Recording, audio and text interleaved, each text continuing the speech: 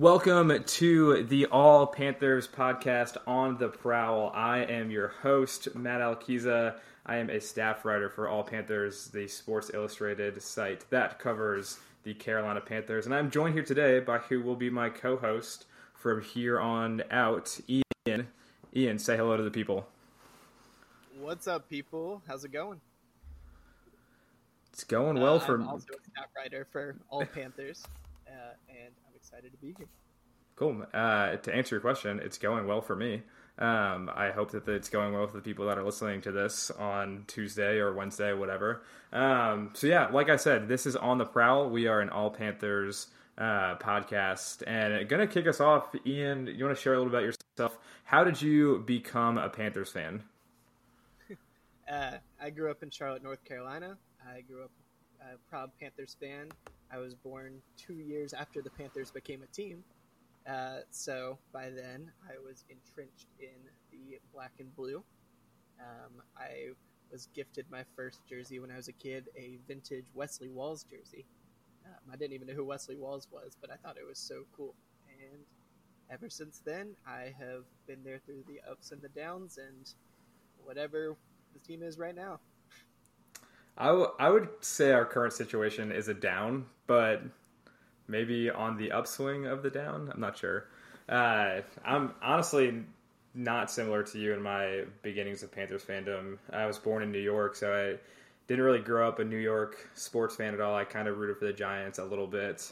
Moved to Charlotte when I was in the 5th grade, and really didn't start following the Panthers closely until I was in high school.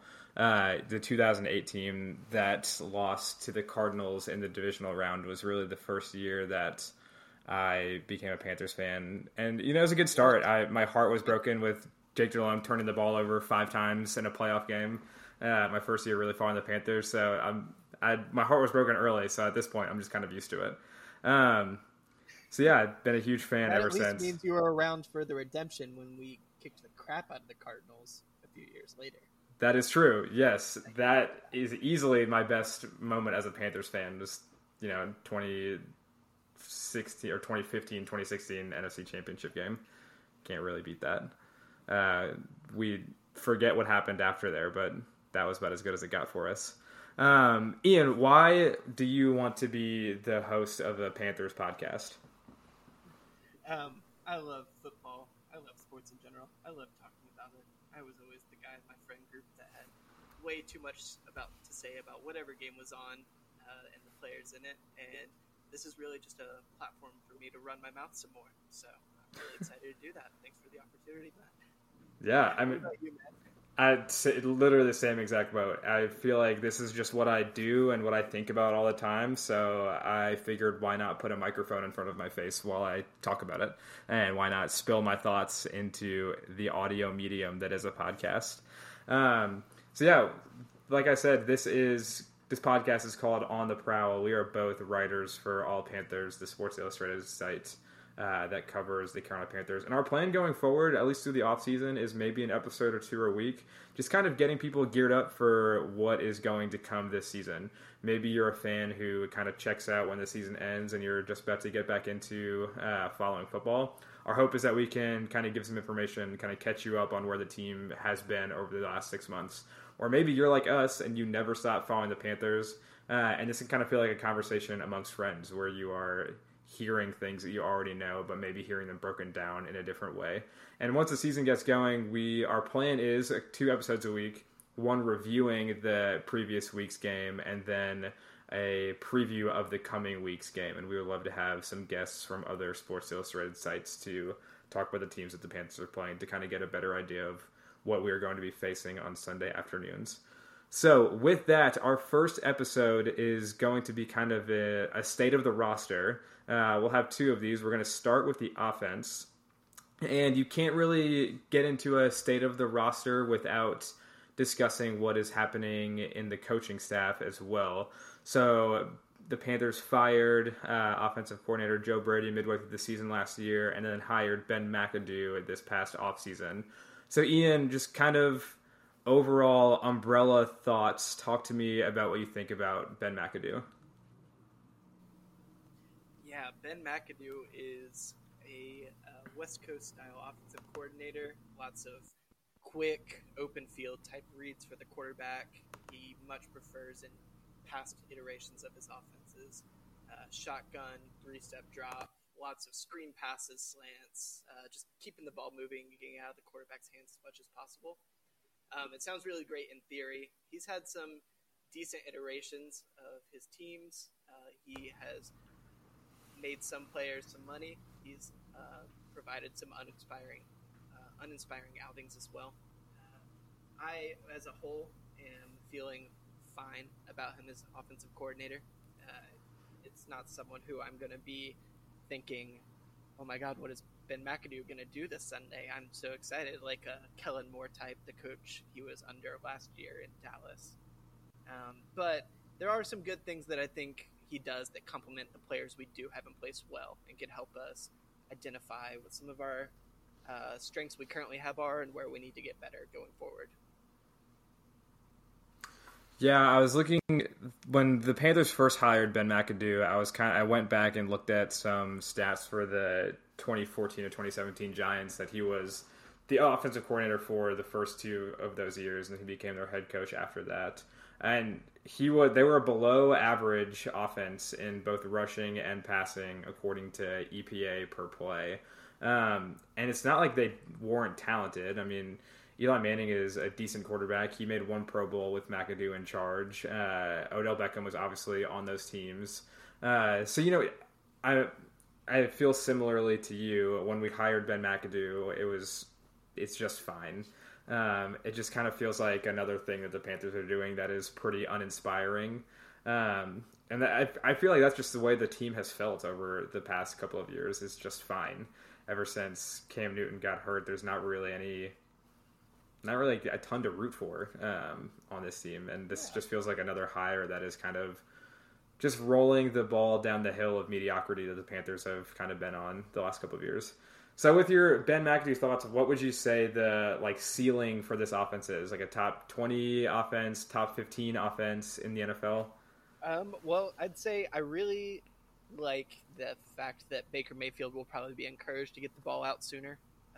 So in that respect, I think we have top 25 offense in the NFL potential in terms of efficiency. We'll probably put up some more points than we're used to if all goes as planned and CMC can stay healthy. But as a whole, I expect our pace to provide more points than our efficiency. And so that's probably where I'd be comfortable saying is top 25, which is, it's not great. Not great, no. July, but it's better than it was. So that's something. I do think there's a lot to look forward to with McAdoo in terms of he did get that chance to spend a year under Kellen Moore, the coveted offensive coordinator of the Cowboys. And Kellen Moore, it was a guy who the Cowboys were running out more different looks, more formations, more different plays than any other team in the league last year. And while I don't think Ben McAdoo is going to come in and be the second coming of Kellen Moore, I'm hoping maybe there could be some learning moments that he got there that he could bring into this second chance as an offensive coordinator. There's something there, but I think safely top 25 is where I'd lean. What about you, Ben? Before I answer that, you're a big Kellen Moore guy, right? Do you love Kellen Moore? Okay. So that's why you're a little more positive on the Ben McAdoo thing than I am. Him having worked for your king for a year. Yeah, I mean, if the Panthers can finish with the 18th best offense in the league, I would call that a win. With the skill position talent they have and the improved offensive line, which we'll talk about here in a second, and an improvement at quarterback in Baker Mayfield, I would like to think that can be a top 20 offense. But like you said, realistically, we are worlds behind some of the other teams that play football in the National Football League right now offensively. So I think my ceiling is the 17th, 18th best offense, and realistically they'll probably be in the high upper 20s, 22, 23. So to start our state of the roster, moving past the coordinator in Ben McAdoo. We're going to kick it off with the offensive line. Ian, kind of like I asked you with the whole Ben McAdoo, umbrella thoughts, overall thoughts on the offensive line as a whole currently? It's a unit that desperately needed help. According to PFF, they were the 31st out of 32 teams in the NFL best offensive line unit in the league last year. They desperately needed help. I appreciated the offseason process towards offensive line a bit more this offseason, with bringing in Corbett from the Rams and Bozeman from the Ravens, respectively. I think this is the most we've had to look forward to in offensive line in a while. But as a whole, I'm expecting there needing to be time for continuity and getting things together, and hoping to be a middle of the line offensive line by the end of the season, I think is what I'm looking for with this unit. Yeah, I think a lot of the same things as you. I feel like the front office took more of a patient approach to building offensive line, unlike last year where they just handed out those massive contracts early to Pat Elflein and Cam Erving. So yeah, I appreciate the patient approach. I like everything that they did, and that is the first time I could say that about a Panthers offensive line in a while. I feel like we have at least an average to potentially above average starter at every position. The question is how are they going to gel? How long is that going to take? What is the offense going to look like? Is it going to play to their strengths? And really the biggest question I have for the offensive, or two biggest questions I have for the offensive line is Icky going to look like a starter day one? Is he going to come in and be like the Rashawn Slaters of the world and play at a Pro Bowl, if not all pro level, year one? And who is going to play left guard? And if it's Brady Christensen, can he actually be an above average left guard? You know, how do you feel last about Brady season, Christensen? I think that he's going to start at left guard. I mean, if you remember last year, Matt Rule's whole thing about him not playing left tackle is that his arms were too short, and then he rarely actually ran him out at guard. So I don't know what the plan is with him. I was a fan of him coming out of college. I think that he has the potential to be a pretty solid offensive lineman, but he didn't get the snaps or the continuity in position to show that last year. So I'm hopeful that he gets that chance this year. I'm hopeful that he is the day one starter and can kind of get a chance to prove himself. If not, Pat Elflein is a much better left guard than he is a center. So no, that's not true. He's a better center than he is a left guard. Yeah, Pat Elflein playing left guard is not great. And another guy I was just thinking of is Deontay Brown, the mountain of a man we drafted last year. We'd love to maybe see him get some extended run in the preseason to see if he can carve out a role on this team as well. Yeah, I'm hoping we have more depth than we've had in a while. Mm-hmm. Last year, Moten, going back to PFF numbers, he had a 77.8 grade on the season, which is pretty good. It's fine for a right tackle. That's above average. But he was the only offensive lineman who had above a 67 and one of two that had above like a 53 on the team. Mm-hmm. The Panthers actually had three offensive linemen with a pass grade below 40 from last season. And when it comes to Bozeman and Corbett being the two biggest additions to the offensive line from free agency and Icky from the draft in the first round, I feel a lot better about our rushing, our rush blocking for the coming season. I don't think Bozeman or Corbett will make the biggest difference in the world in pass blocking, but I'm hoping the West style offense will maybe mitigate some of that we'll have missing, especially with the younger guys on the left and the more run block oriented guys on the right. Bozeman and Corbett would have easily been the second and third highest graded offensive linemen on the team last year at 73 and 69 respectively on PFF. So I'm hoping continuity, at the very least health giving, will be something that we could see this year, which we have not had in quite a few years.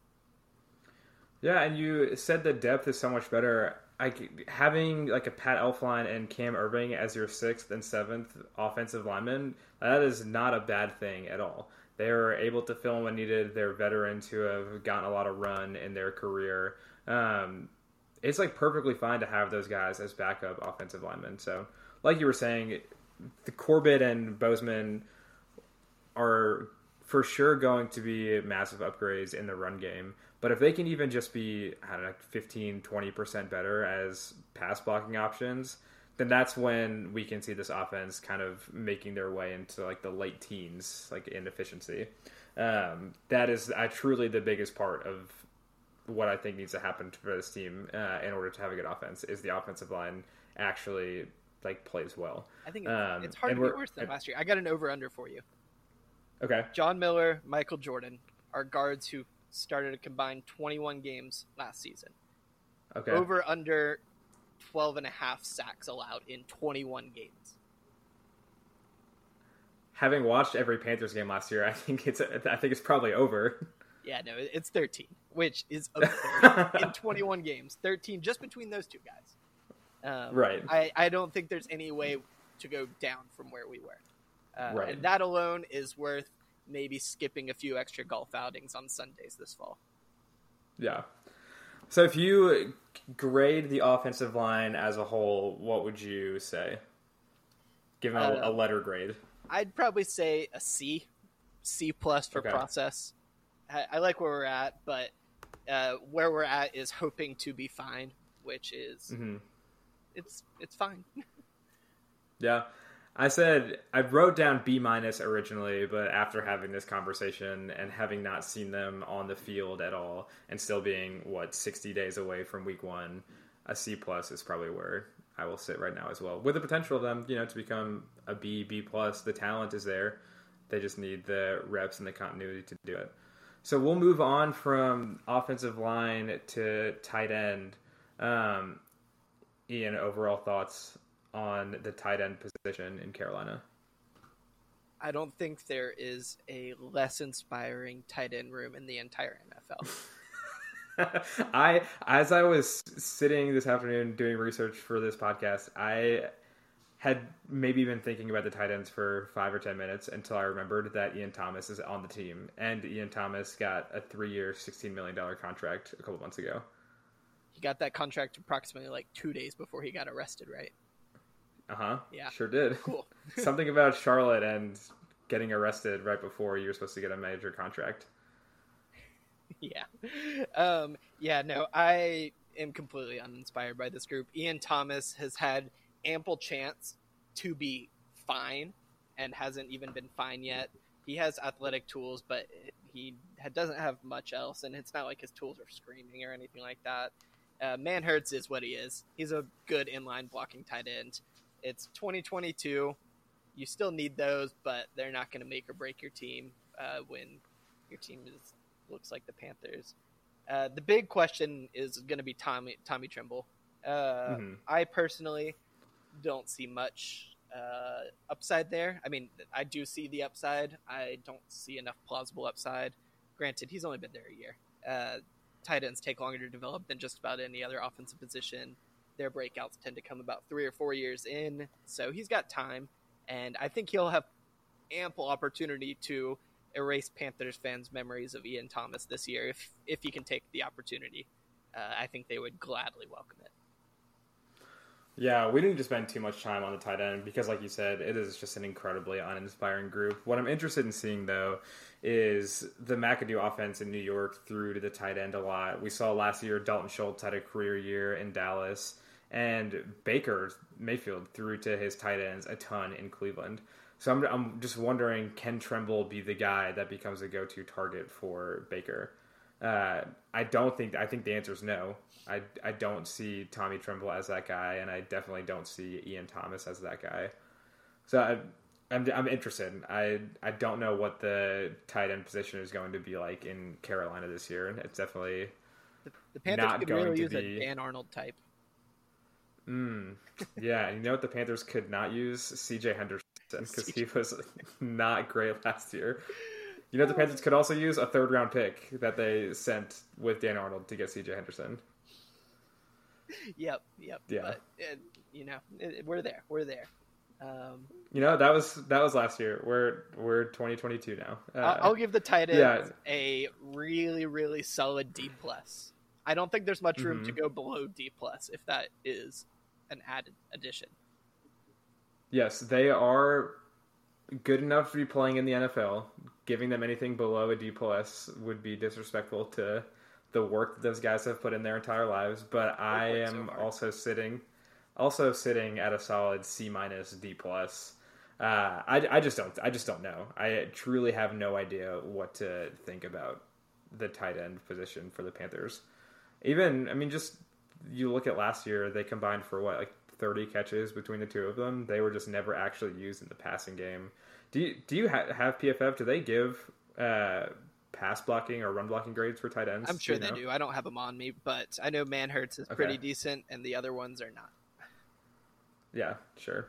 Well, I mean, that's what, yeah. Moving on from the tight end, it's just a completely uninspiring position that I have no desire to talk anymore about. We will move away from the tight ends and go to wide receivers. The skill position players in Carolina are honestly pretty interesting. Ian, overall thoughts on the receivers in Carolina? It's Rashard Higgins season. Today, tomorrow, all of 2022, Rashard Higgins. I am stoked about him more than just about any other thing on the Panthers, which says so much about the state of the team. In actuality, I love DJ Moore. He's perennially underrated. He's put up 1,000 yards consistently with under par quarterback play. He is crisp, fun, and great. I think McAdoo's offense will only accent him further into developing into the all-pro level wide receiver that he can and should be. I have no faith in anyone else beyond Higgins.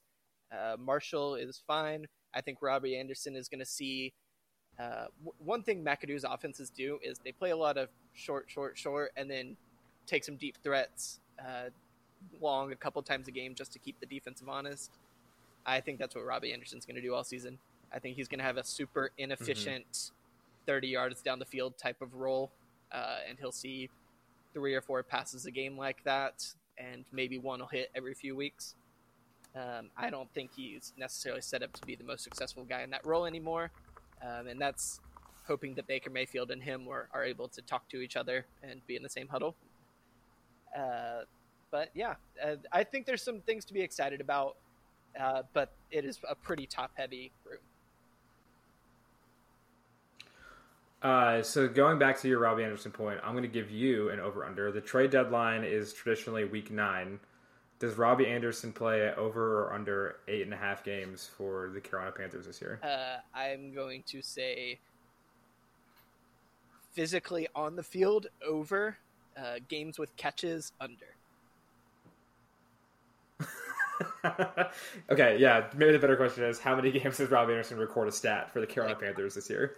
I would not be surprised if they move on from Robbie at some point. There was some trade buzz with him earlier in the offseason. I mean, he threatened to retire a few weeks ago. I don't know how badly he wants to be here. Do you know his cap numbers off the top of your head? Is he a potential casualty of the trade? I don't, but if you talk about Rashard Higgins or Terrace Marshall a little bit, I can look them up in front of you he is while shifty. You're talking. He is great in space. He is a wonderful route runner in the same vein as DJ Moore. I'd say he's actually probably even a little better in open space than DJ is, relative to having some deficiencies elsewhere else.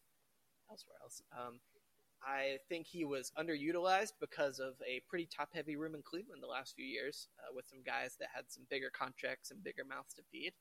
I think Higgins was a steal for the contract we brought him in at, and all of those fantasy football nerds who have been screaming for release Higgins season for about 3 years now, I think are finally going to get their wish. And if Baker Mayfield, who I guess in thinking about it was his quarterback the last few years, is able to maybe bring that connection that they've had from practice over, I think we're looking at a guy that could get Panthers fans as excited as we were about Robbie when he played his first few games and was really having a great time when he first got to Carolina. Releasing Robbie Anderson would not save the Panthers money at all. He would cost us $9.7 million against the cap. We would save a grand total of $200,000. $200,000. Well, now that you say that, I've always been the biggest camp. Robbie Anderson fan. I think the Panthers should definitely keep him. No, I'm kidding. No, Robbie Anderson has potential to do something this season. I think he's put his foot in his mouth. I love that he may have been sticking up for Darnold. That's fine. Either way, I don't think his mouth is really the problem. I think it's the fact that I think he's a guy who relied on some physical traits. He's not good at might football. not be there at his current age anymore, and the offense isn't really set up for him. So I think he won't see more than one guy on the outside who'll just trail him all game. Yeah, I'm not super high on Marshall. I don't feel wonderful about his rookie year, as most people feel the same. It's not that I need my receivers to 100% look like Jamar Chase's their rookie year, but he wasn't even seeing the field. He was a healthy scratch in games at the end of the season. He obviously inspired little to no confidence to even get run out there from the coaching staff. Not that our coaching staff has currently shown to be the most winningest of coaching staffs, and that's totally fine. But I would say I expect Robbie to see the field more than Marshall, but I don't expect either of them to have huge box score implications. I would expect CMC to have more success out wide than I would Marshall this coming season. Anybody else that you are excited about? Any other like receivers deeper down the roster? I mean, Shi Smith had some flashes. Charleston Rambo is a guy that people are excited about. Yeah, another Shi Smith also got arrested. Anybody else you're excited about? Zylstra is a guy who I think is a fantastic end of roster wide receiver 5 kind of guy. I think he'll hold that role. Charleston Rambo might be able to make some noise if he can make some plays on special teams. He was a great playmaker at Miami, so I think he'll have that opportunity to find a role, but I think Zylstra will make out the back end of the roster, and the rest of the guys will be fighting for practice squad, which is fine. I don't really see anyone who sticks out to me too much besides the potential special teams playmaking of Rambo. Yeah, I'm in the same boat. So, grade the position unit, Panthers wide receivers. B-, and that can jump up to a B+ if Rashard Higgins is seeing at least 6 targets a game. Yeah, I put them at B-, and they're really, really propped up by DJ Moore. Very much so. Yeah, DJ Moore accounts for 90% of that grade. DJ Moore would be probably like a B+ by himself, so everybody else is kind of weighing him down. So from wide receivers, we will move to running backs. Christian McCaffrey obviously is the big hope the Panthers have. Signed Deonta Foreman this offseason. Chuba Hubbard is still around. Thoughts on the Panthers running back room? My biggest thought is feed CMC. If he's injured, he's injured. That's fine. If he's healthy, play him like he is. When he's healthy, he is a top 3 back at absolute worst who was breaking tons of records. He's a little older. That's fine. Manage his workload a little if you need to. Get him some healthier touches. But CMC, I don't consider this a make or break or anything. He's a great player. It's obviously going to come down to health. But I don't believe in waiting for injuries to happen in the NFL. People get injured. It happens. CMC is a top-tier Hall of Fame talent running back who deserves to be fed as such. Beyond him, Foreman is a metrics darling. I actually really like the addition. He's super inconsistent, wildly inconsistent. He had 566 yards in 9 games starting, replacing Derrick Henry last year. Had a few touchdowns thrown in there. He had some really good games and some really boring games. But he's a guy metrics love a lot more than probably the eye test does. Great change of pace. Hubbard is fine. He's a third running back who can move the football forward a few yards a couple times a game if you need Matt to. Rule's wife's favorite player, Chuba Hubbard. Yeah, again, we're on the same page with the Christian McCaffrey thing. Is you feed him until he can't eat anymore. That's just the whole thing. I mean, he is the straw that serves a drink in an offense like the Panthers, where there's not a quarterback that is going to like prop up the skill position players.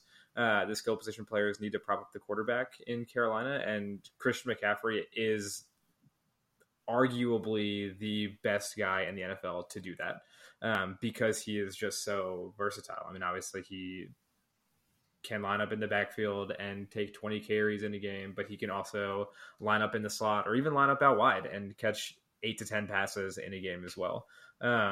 Christian McCaffrey is the floor raiser for the Panthers offense, and they need to feed him as much as possible.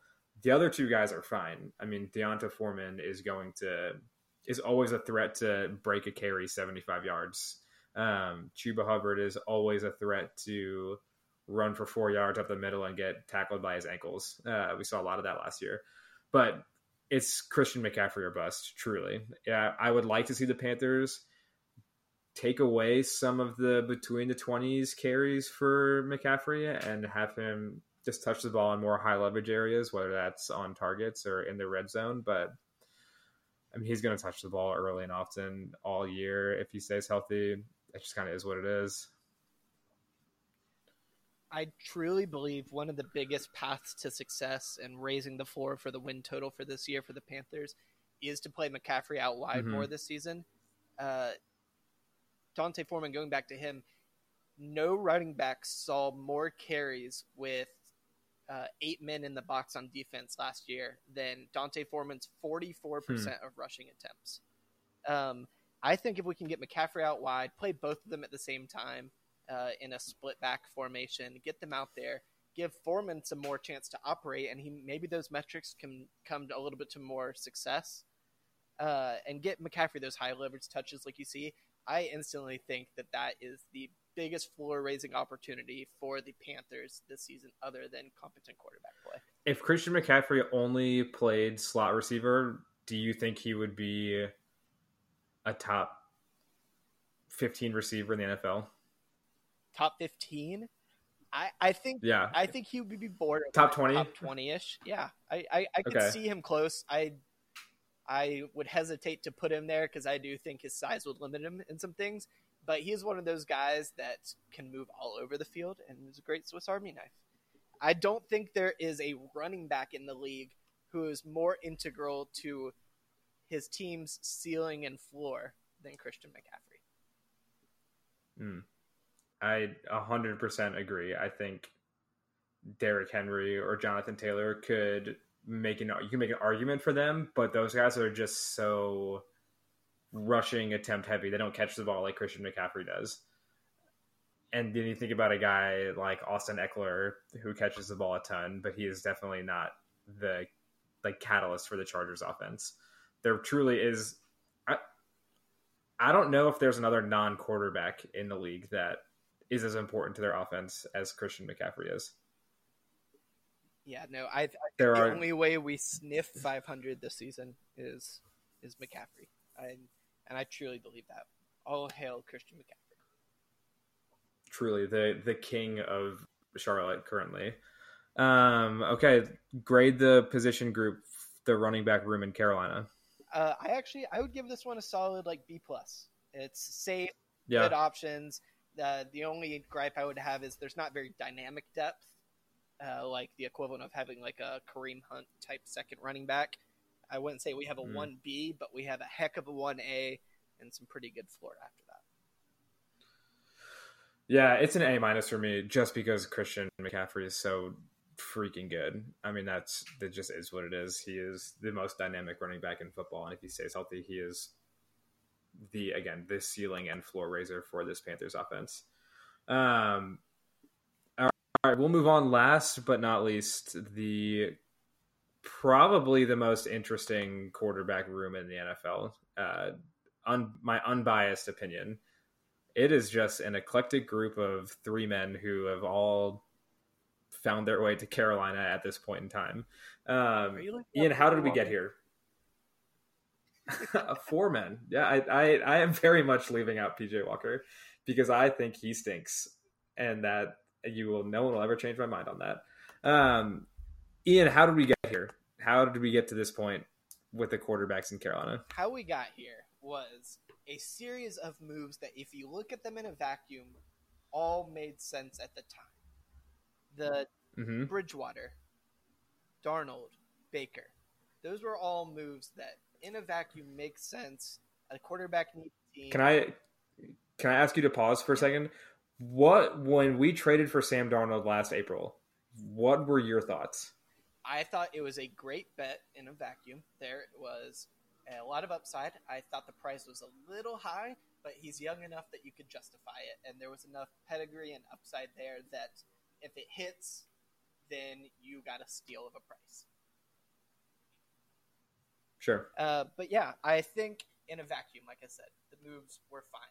Now, when you take a step back, which you need to when you're building a football team and when you're going over your process, the process is flawed here.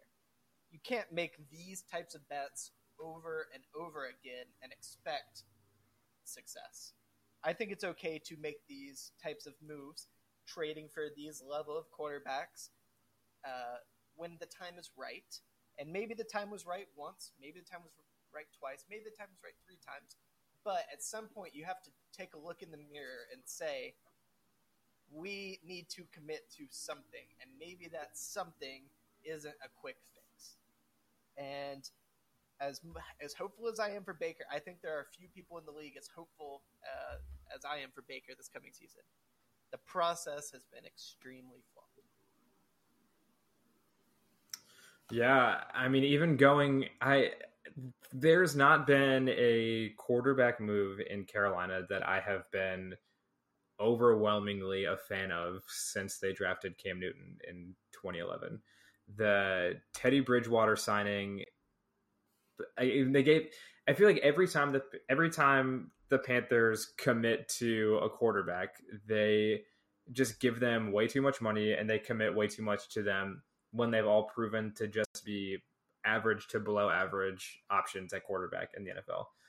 For Teddy Bridgewater 3 years ago, they gave him like a 3-year, $50-something million deal for him to be the starter just to cut him 10 months later. They traded a whole bunch of draft capital for Sam Darnold in the hopes that he could turn it around and become a solid NFL quarterback just to trade him just to trade for Baker Mayfield 15 months later. And now they, in between there, we didn't even talk about Matt Corral yet, how they traded a 3rd-round pick for a project quarterback who has tools. Ian, you and I were texting that of the draft. We said we want every quarterback but Matt Corral. There are text messages between the two of us that do say that. Yeah, we were down on Matt Corral, and then they picked him, and we both changed our tune pretty quickly. And then, last week they traded a conditional 4th-round pick for Baker Mayfield. It's just everything just feels so short-sighted. It's like they're trying to put together, get the last piece for a championship contending roster, which they're not. This is not a elite roster. There are still so many holes on both sides of the ball in Carolina, and Baker Mayfield, like I said, is not going to raise the ceiling of the team. He's going to raise the floor. He's going to be better than Sam Darnold. He's going to be better than Matt Corral would be. But we're not winning multiple playoff games with Baker Mayfield as our quarterback, not on this roster. A quarterback like Baker Mayfield needs to have the perfect roster around him in order to go really far in the playoffs, and this roster is not it. I'm glad they traded for Baker. Like you, I'm optimistic on what he can bring to the team. I think he is the 18th, 19th best quarterback in the league. I feel like that's a number I keep throwing out. And that is a huge step up. Maybe probably 18th, 19th. That's being optimistic. He's the 23rd best quarterback in the league. No. He's the 24th best quarterback in the league. I was saying that through my Panthers color glasses. He's the 24th best quarterback in the league. That's an upgrade from the 32nd best quarterback, Sam Darnold, right? But on a roster like the Panthers, what is the 24th best quarterback and the 22nd best roster in the league get you? It gets you out of contention for drafting C.J. Stroud or Bryce Young next year, which is what the Panthers really need to do. Baker Mayfield some more. No man has thrown more interceptions in the NFL since he joined the league than Baker Mayfield. He actually tops Carolina faithful Sam Darnold by just a couple over that time period from 1st and 2nd place. Baker Mayfield's a guy who's shown a lot of talent. He really has. He was billed as a guy with unteachable accuracy coming out. I love that about him. He's got that dog in him. He is wonderful in that regard. The issue has been he takes more than a few too many chances. He has shown a rushed decision-making and a fieriness that, in general, I think fieriness is something that can vilify people a little too quickly, but I think his fieriness sometimes is legitimately getting in the way of his decision-making. He showed a strange unwillingness to throw Odell Beckham the ball. Excuse me. When he was in Cleveland for a lot of his time there was just a lot of quarterback play that was confusing. There wasn't a lack of talent. It was just poor decision making. With that said, I do think there is a lot of opportunity for the Baker Mayfield pre-shoulder injury to come back to Carolina with a chip on his shoulder and really put some admirable quarterback play together, as much as one could with a quarterback who was recently traded, Ben McAdoo, offensive coordinator, and skill position players outside of DJ Moore and Christian McCaffrey, who would likely be bench players everywhere else. Baker Mayfield is someone who I will tune in every single week to see what happens, as long as he is the quarterback. I will give them that. I am excited to watch Baker Mayfield. There is just so much that could go wrong, and that is fine. I honestly think that's fine. I am team Baker Mayfield was the right decision. They got him for a good price. The money wasn't bad. Baker Mayfield even took a pay cut to come to Carolina and get out of Cleveland. That's wonderful. Give me Baker Mayfield. I will ride with that man for the 10 games that he is the Panthers starting quarterback this season until they inevitably do something that changes that. I am so excited for those 10 games. The biggest issue I have is the obvious market deficiency that we've seen over the last few years that winning teams have started to exploit when possible is when you realize you have a good quarterback on a rookie contract, you build around him and go all in, because with the way that we have to pay quarterbacks nowadays, it's so much easier to build a viable Super Bowl contending roster around good quarterbacks on rookie contracts.